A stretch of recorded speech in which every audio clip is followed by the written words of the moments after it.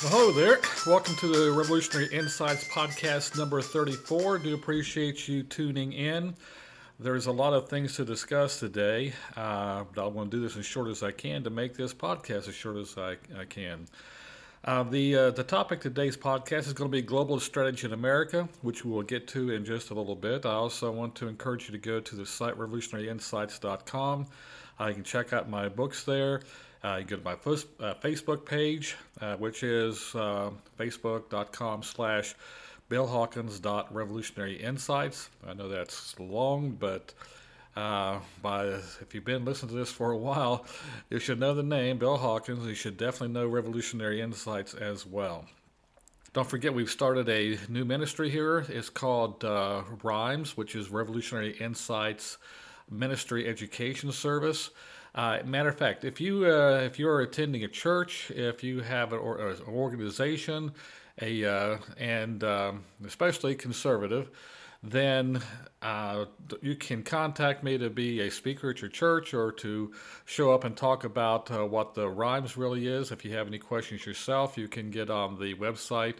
I have a heading for RIMES. Go there and you can learn more.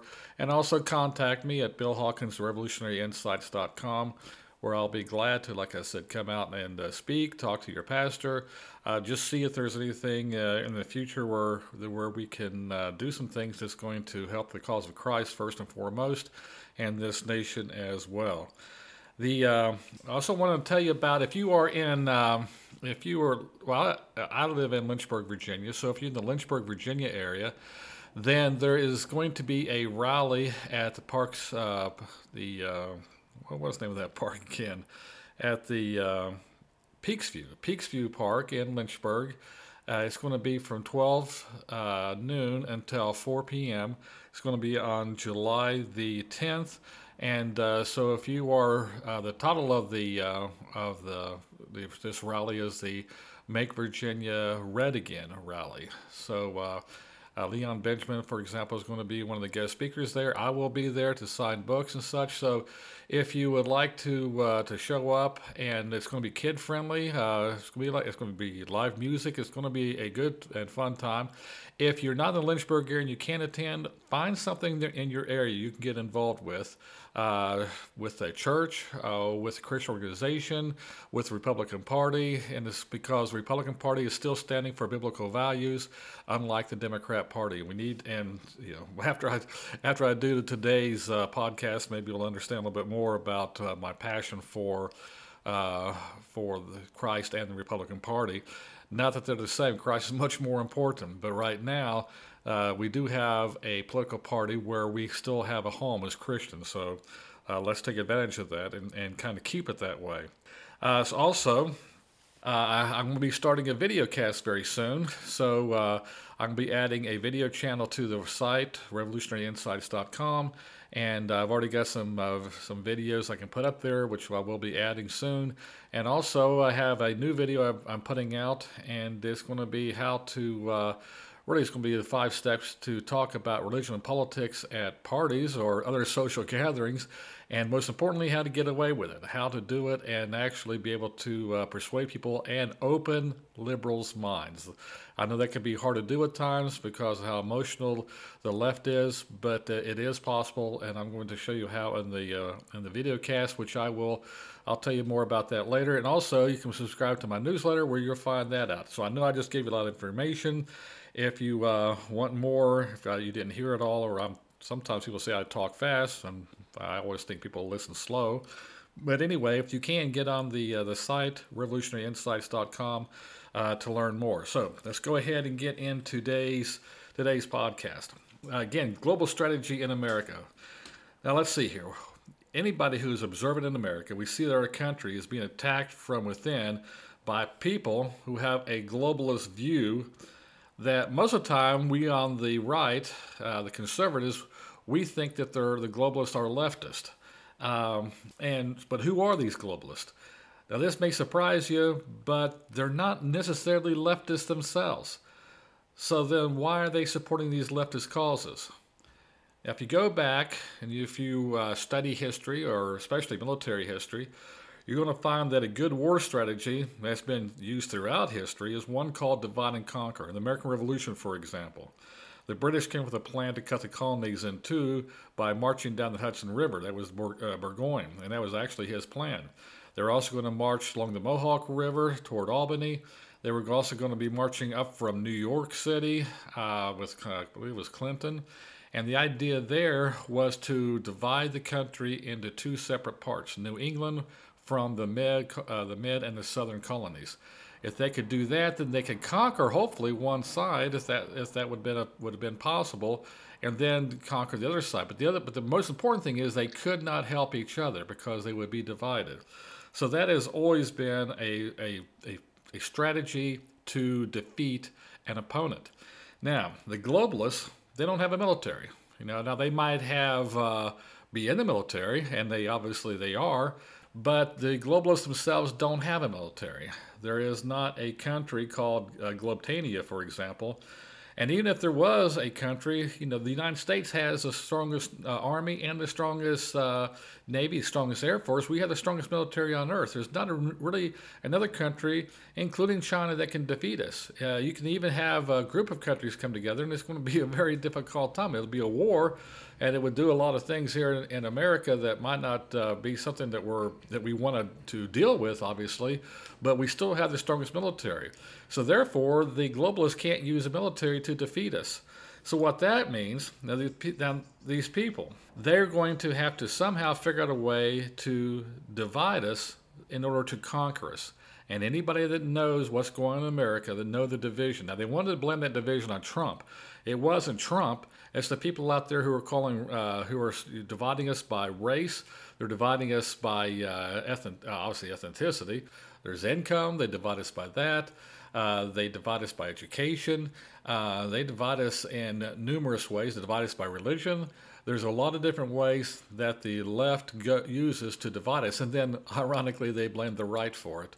When we're the one trying to bring this country together, and they're the one that supports multiculturalism. We're the one that supports the American culture. They're the ones that supports multiple languages. We're the one that supports the English language, which should be the official language of the United States.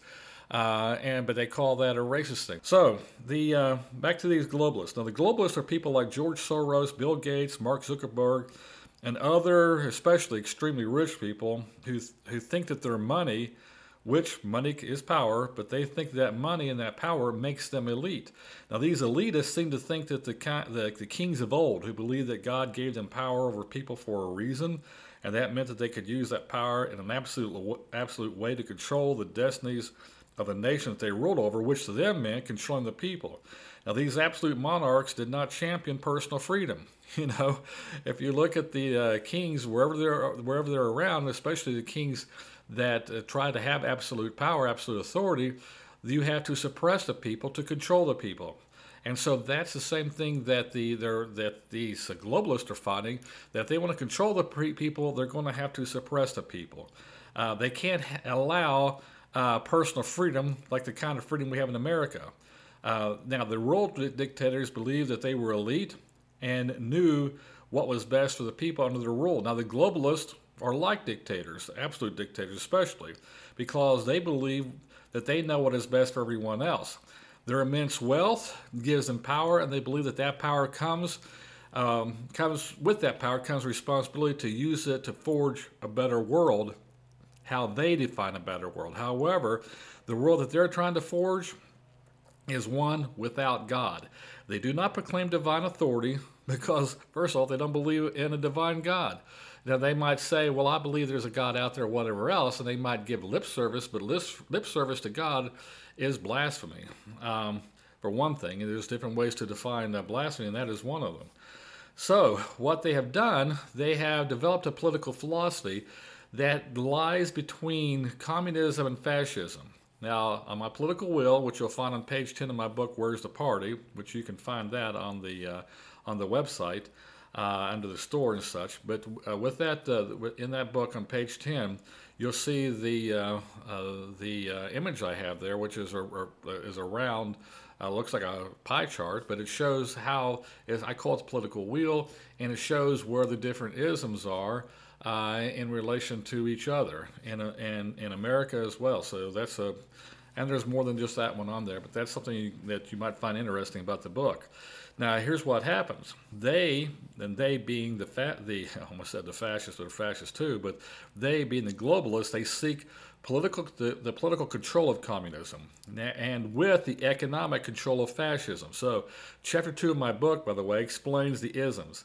And except I don't really go into a lot about globalism because it's just something we're just kind of really seeing for what it really is, even though it's been called the New World Order before. But things are changing a little bit, and now we're starting to see more of what they're after. And because we were so used to just communism being the enemy, we always kind of saw them as communists, but they're not necessarily communists. What they do, by the way, is like I said, we used to think of it as a New World Order. But as the left often does, they change the name as people become wary of their design. So a new name hasn't quite stuck yet. That's what we're calling globalist. But it's the same old gang with the same old design since the Garden of Eden. Man wants to become gods like God. When I say gods, I'm talking about a small g. And to do that, they must first steer people away from God, capital G, to accept their new gods, little g. Now that means that they need to destroy the only nation in the world standing between them and their goals. That nation is the one nation that is still governed by a document that was written by men who believed in a biblical worldview. The globalists have to somehow chip away at our biblical worldview, which is the foundation of our nation. It's called the Constitution of the United States. Like I said, the Constitution was written by men who had a biblical worldview. They were not globalists. They did not have a socialist view. They did not have. Karl Marx wasn't even around yet. Okay, so they had a biblical worldview, and that's what our Constitution has. So what the left needs to do, what the globalists need to do, is they need to set aside the Constitution that defines our government. And they want to be able to replace that by a new one that fits the socialist model. Now, they're not going to come out and say that, but that's exactly what they're working for. Now, the globalists, as they're doing this, they have what I'm calling pawns. And everybody knows that pawns do the dirty work for people. And they don't have much value except the value they have when they're useful. Another way to look at the pawns, sometimes they can be called useful idiots. So since they cannot divide us militarily by divide and conquer us, with the military, then it must be done using people as pawns to achieve their grand scheme. So to destroy a nation's unity, you then must, that's the idea, to destroy the nation is to destroy the unity of that nation. That's why globalists are using people on the left to divide us by race, gender, income, heritage, religion, or what other tools they can to eliminate the individual freedoms found in our Constitution to be replaced by a collectivism like those found in communist countries, but with just enough freedom to maintain the wealthy through retaining capitalism. And that is what fascism is. That's part of fascism. They want to have the control of communism with the economic freedom of fascism. The thing with economic freedom of fascism, you can be a capitalist under fascism as long as you toe the party line, as long as you do what the state says. And that's where the globalists, that's where a lot of these Democrats are operating, the people in leadership positions. Now, they're in leadership positions. They're the kings, the queens, the rooks, the bishops. Yeah, bishops too. They're the knights, but they're not the pawns. The pawns are these people out there that are in the streets holding signs, that are out there saying how wonderful it is to be a leftist because they're being used by these leftists. How wonderful it is to be transgender, how wonderful it is to be gay rights, or how wonderful it is to be a globalist in the sense of hating America, Those are the pawns. Those are the people that are right now being used. And what's going to happen to these pawns should these globalists ever take over? Again, what happens to them should the globalists achieve their goal of fundamentally altering this country from the constitutional republic, which is based on a conservative document that is written by men with a biblical worldview? What happens if that goes away? Especially what happens to these pawns? Should a new government in the form of socialism ever take over this country, then those fringes of society, And I call them the fringes of society because transgenders and homosexuals and such like that, they are the fringes. Those fringes of society are right now being championed by the globalists because they serve a purpose. But once that purpose has been achieved, if they ever take over, then they will no longer be needed. So once the socialists would take over in a new world order or a globalist run government, then they're going to want to eliminate those elements that divide, because they're going to want to have a strong nation. And so to destroy a nation, you need to divide it. They're not going to want to be divided then. So that means Christians and conservatives, of course, but it also means that those very people who are currently being used to steer us away from our conservative government, those people also, if they don't fall in with the party line, if they don't start doing as they are told by the elitist, by the globalist, then they too will be subject to the persecution that will come and always comes under socialism, and especially kind of socialism that wants to control as it does under communism and as it does under fascism. And that is the combination of what the globalists are. So a state-imposed morality would be created to take the place of the deposed biblical morality. Now, communist countries, if you ever thought about this, they oppose homosexuality, but they also oppose transgenders and any other claim for individual rights outside of biblical morality. Not that the globalists want to impose biblical morality, but what they do want is to oppose any kind of individualism which would challenge the authority of the state that they would run. Therefore, those moral fringe groups and their unwitting supporters will be expendable. Those that divide by race will be dealt with. Those that divide by sex will be dealt with. Those that divide by political philosophy will be dealt with. Those that divide by religion will be dealt with. You've got to toe the party line. In other words, those that don't go along with their socialist program will be dealt with. Just because those on the left support socialism, that doesn't mean they will not be dealt with should the globalists ever take over if they continue to sow division. Look at what happened to Trotsky and the former Soviet Union. The communists even killed each other as they were trying to figure out who was going to end up running everything. By the way, if you want to kind of get a glimpse of the future, and if you're a Christian, remember Revelation. If you're not a Christian, read Revelation. That's going to give you a glimpse of the future. Until the coming of Christ, speaking of that, we're to have, as Christians, a preserving effect. Salt is a preservative, and we are to be the salt of the earth. Read Matthew 5:13. Now, we are not to hide. We're not to remain silent. We're not to give in. We are to be witnesses for Christ. We are to call sin, sin. And that's why I said it about homosexuality and transgender. You may not like to hear this, but it's called sin. And it's called sin and defined sin by the creator of the universe, by God. Now, you might not want to believe in God, but it doesn't mean it doesn't exist. Just because you don't want to believe in it, that's not good enough. So we're to love, as Christians, we're to love sinners enough to tell them about Christ. We can and we should fight politically. However, our purpose as Christians on this earth is to first glorify God and point to Jesus Christ as the Savior of the world. Only God's love can cover a multitude of sins. Now, and especially anybody knows me, I talk politics a lot. I'm very political.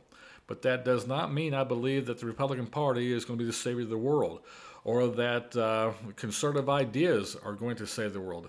The only savior of this world is Jesus Christ. And that is what we need to focus on as we continue to fight politically to maintain our freedom to point people to Christ. So, how do we fight the globalist effort to destroy the last remaining biblically founded nation on earth? Here's how we do it. We need to be agents. We need to be an agent of God's love, not God's wrath. The time will come when God pours out his wrath on the world. Like I said, read Revelation. And anyone who has ever read the book of Revelation knows that God doesn't need any help. Our sword is God's word. Learn to use it, our sword, God's word, against the enemies of God with skill. And the only way, it's like if you're going to use a real sword, The only way to do that is practice. And the only way to practice with the Word of God is to study the Word of God. And the more you study the Word of God and the more you learn about who God is, the better you're going to be able to use the Word as a sword, because you're also going to understand the importance of prayer and asking for God's guidance, and not doing it through your own wisdom, but doing it through God. As it says in Ephesians chapter 6, 12 through 17. It says, "For we wrestle not against flesh and blood, but against principalities, against powers, against the rulers of the darkness of this world, against spiritual wickedness in high places. Wherefore, take unto you the whole armor of God, that ye may be able to withstand in the evil day, and having done all, to stand. Stand, therefore, having your loins girt about with truth, and having on the breastplate of righteousness, and your feet shod with the preparation of the gospel of peace. Above all, taking the shield of faith, wherewith ye shall be able to quench all the fiery darts of the wicked, and take the helmet of salvation and the sword of the Spirit, which is the Word of God." That is our weapon, that is our armor, and that is how we're going to defeat these rulers, these that are in high places, that are principalities, which is your governments. Those are the evil rulers of darkness of this world. Against that spiritual kind of wickedness, the only thing that really is going to work in the end is our spiritual faith, our armor, our prayer, and the Word of God that we use as a sword.